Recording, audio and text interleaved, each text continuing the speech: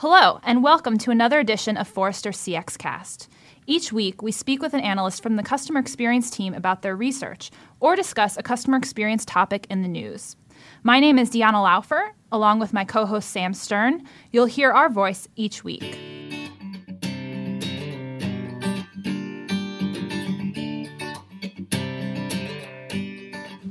Hello, everyone, and welcome to another episode of Forrester CX Cast. My name is Deanna Laufer. I'm here with my co-host Sam Stern, and we are joined by principal analyst from our San Francisco office, Leah Bewley. Welcome, Leah. Hi, guys. Thanks for having me. Hi. Leah is going to be talking about her new report called Executive Q&A, The Designful Executive. So, Leah, tell us, who are these executives that you reference in your report? Okay. So here's the interesting thing. Design thinking is a concept that has been in fashion for probably, honestly, 20 years. It feels like there was a lot about it in the business press in the early 2000s, and Business Week actually wrote a ton about design thinking. And then there was this point in time when they kind of stopped writing about design thinking, and in 2011, this writer, Bruce Nussbaum, who was one of the key reporters at Business Week on design thinking, sort of famously declared that it was a failed experiment. But really interestingly, in the last 2 years, since 2012, there have been a number of large enterprise organizations that have brought in a really serious, heavy firepower design thinking and design sort of capabilities initiative headed up by a strong leader. And so the designful executives are these leaders in these organizations who have somehow managed to make design and design thinking take hold now in places where you kind of wouldn't expect.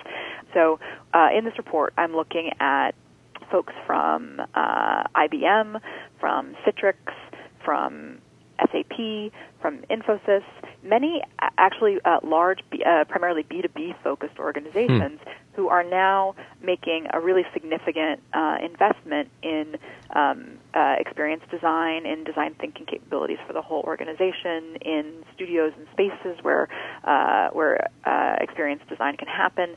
And so what I wanted to do in this report was actually just sort of shine a light on how these individuals have actually managed to make their organizations believe in the power of design thinking, and why now, and what did it take, and what are they doing to make it happen.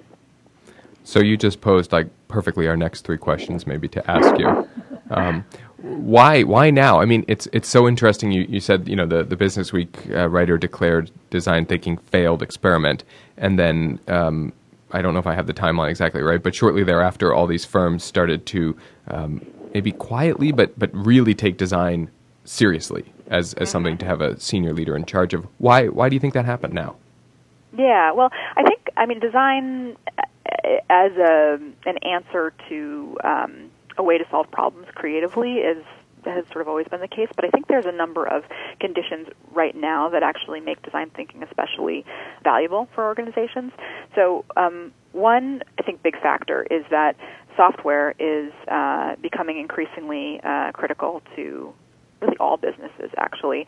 But in the case of these kind of big, in many cases, B2B enterprises, I think what they've realized is that their business is software. That's what they offer to their customers. It's the way that their internal organizations run, and having better software experiences is essential for the future of their company. And I think a lot of them, if you look at an SAP or a Citrix, these are companies that have been pretty successful for the past 30 years, and a lot of what they were offering their customers was built 15 of those years ago.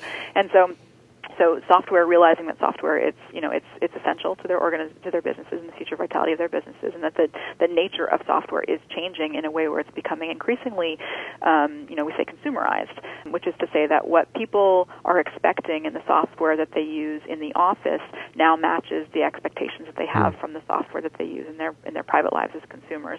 So the consumerization of software, I think, is one really important factor that is making these organizations realize they need to bring design kind of up to speed.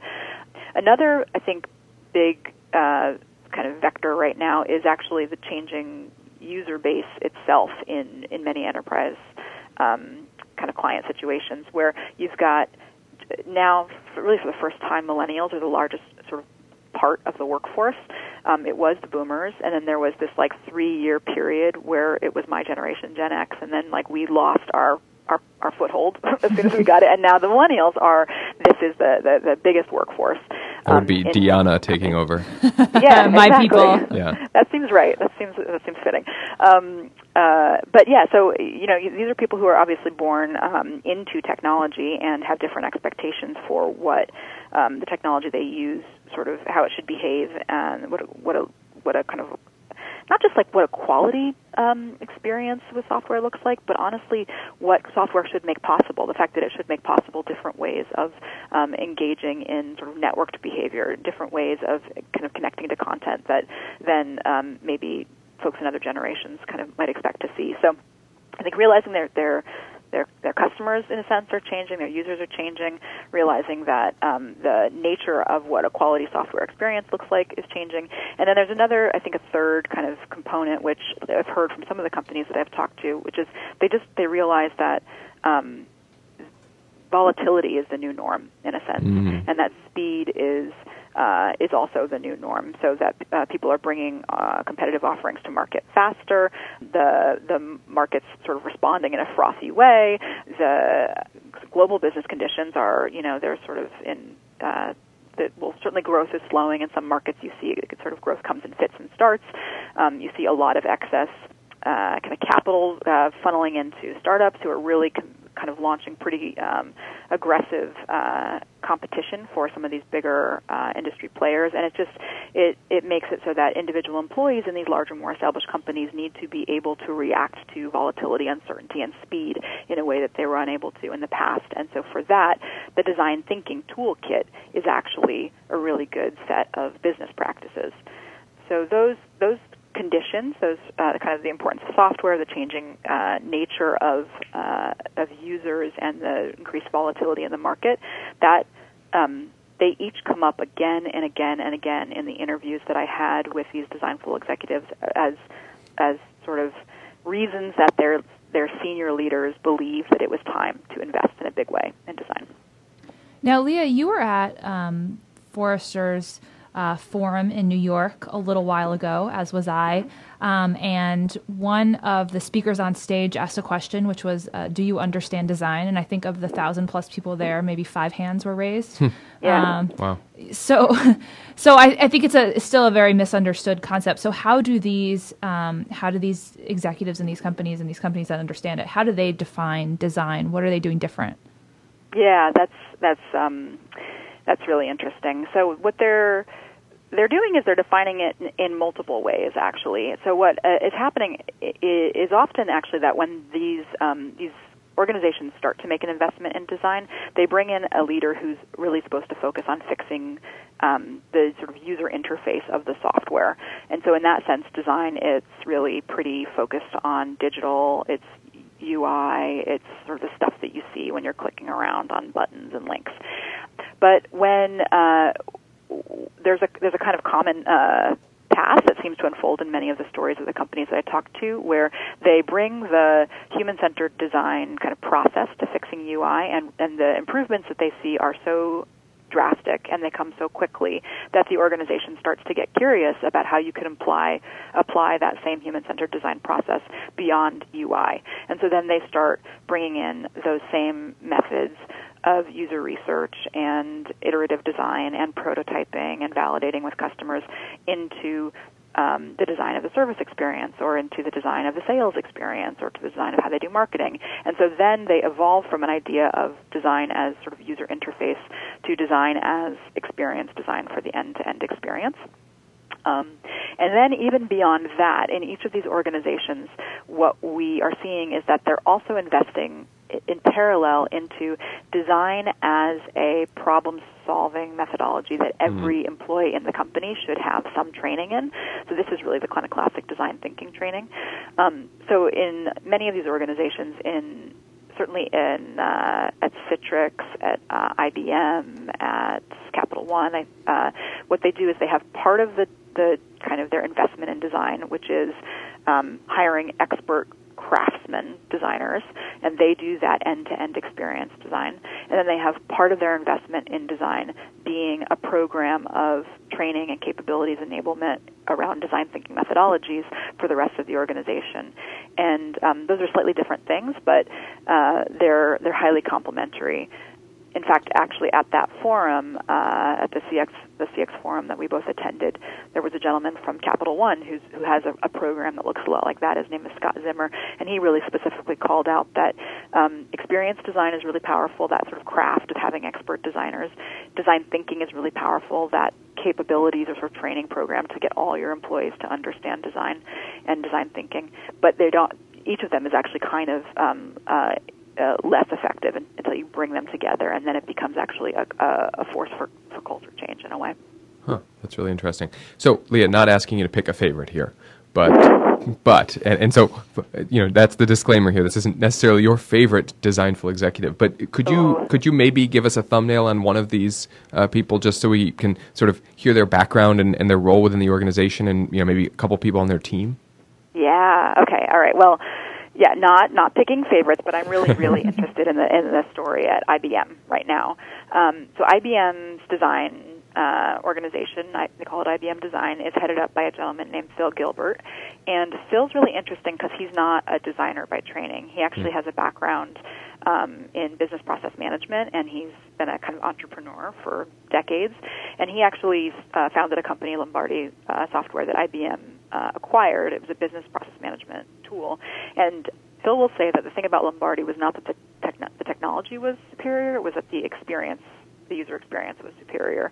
And so when he came into IBM, he spent some time actually just managing the kind of all the business process management software that IBM had, and he was able, through kind of applying a kind of superior experience design approach, to reduce the amount of software the amount of BPM software that IBM had from 40 different products to 4. He was able to cut the amount of engineering time or engineering dollars that they spent by 25% because they knew better upfront what they were designing. And that was enough of a kind of a success story that then IBM said, okay, we're gonna kind of go all in on this approach across our suite of products. And so what Phil's been doing that's really interesting, I think, is he's really thinking about this as culture change in a big way. And so he's been challenging the organization to hire, to truly hire the number of high-quality craftsmen that they will really need to make great design happen on every single product. And so in the case of IBM, they really did some sort of back-of-the-napkin math and realized, okay, we need 1,000 more designers than we have if we want to do this. And he managed to get his leaders to support an investment of that size, which I think is really what it takes in some organizations. And then he's also hired in a lot of really just impressive people from industry. So he has a guy, Doug Powell, who used to be the president of the AIGA, which is the American Institute of I'm going to mess up. I forget what that stands for, but it's basically the Designers Association for kind of graphic designers of America. Doug is now training people at IBM in design thinking. He's hired a really big recruiting team to kind of make it possible to bring in expert designers, which is its own kind of challenge because they're, in a sense, the market isn't big enough. There aren't enough designers for the demand that organizations need. He's got a lot of really interesting stuff going on. So that is my kind of I won't say it's my favorite example, but I think it's a really interesting example of going all in a big way on design. And I think you'll see some improvements probably in the product. I think you already are. I think Bluemix has already definitely improved because of that. But I think what Phil says that's interesting is 2020 and 2025, where is IBM going to be then? And I think that's the level of it. That shows the level of ambition and the long-term vision they have for what design is going to be doing to that organization. And I'm going to repeat a number that you said just to emphasize what you said about the size of their bet, which is that he got them to hire 1,000 new designers into the organization. That's the goal. Yeah, that's impressive. I think they're up to 600 now or something. But the way that he got them to do that was by basically calculating what is the ratio of designers to coding engineers that we feel is healthy for a product that's going to have a great user experience. And for IBM, that ratio they decided was 1 to 8. So they needed to have, one designer essentially for every 8 kind of coding engineers on a product. And when they did that math, they realized, okay, well, today we're 1 to 30. So if we want to get to 1 to 8, that means we need to bring in this many more. So I think a really, an interesting success story is that. Thank you, Leah, for joining us today on the podcast. That report, again, is How to Build a Design Program. And thanks, listeners, for listening today. See you next time. Bye, everyone.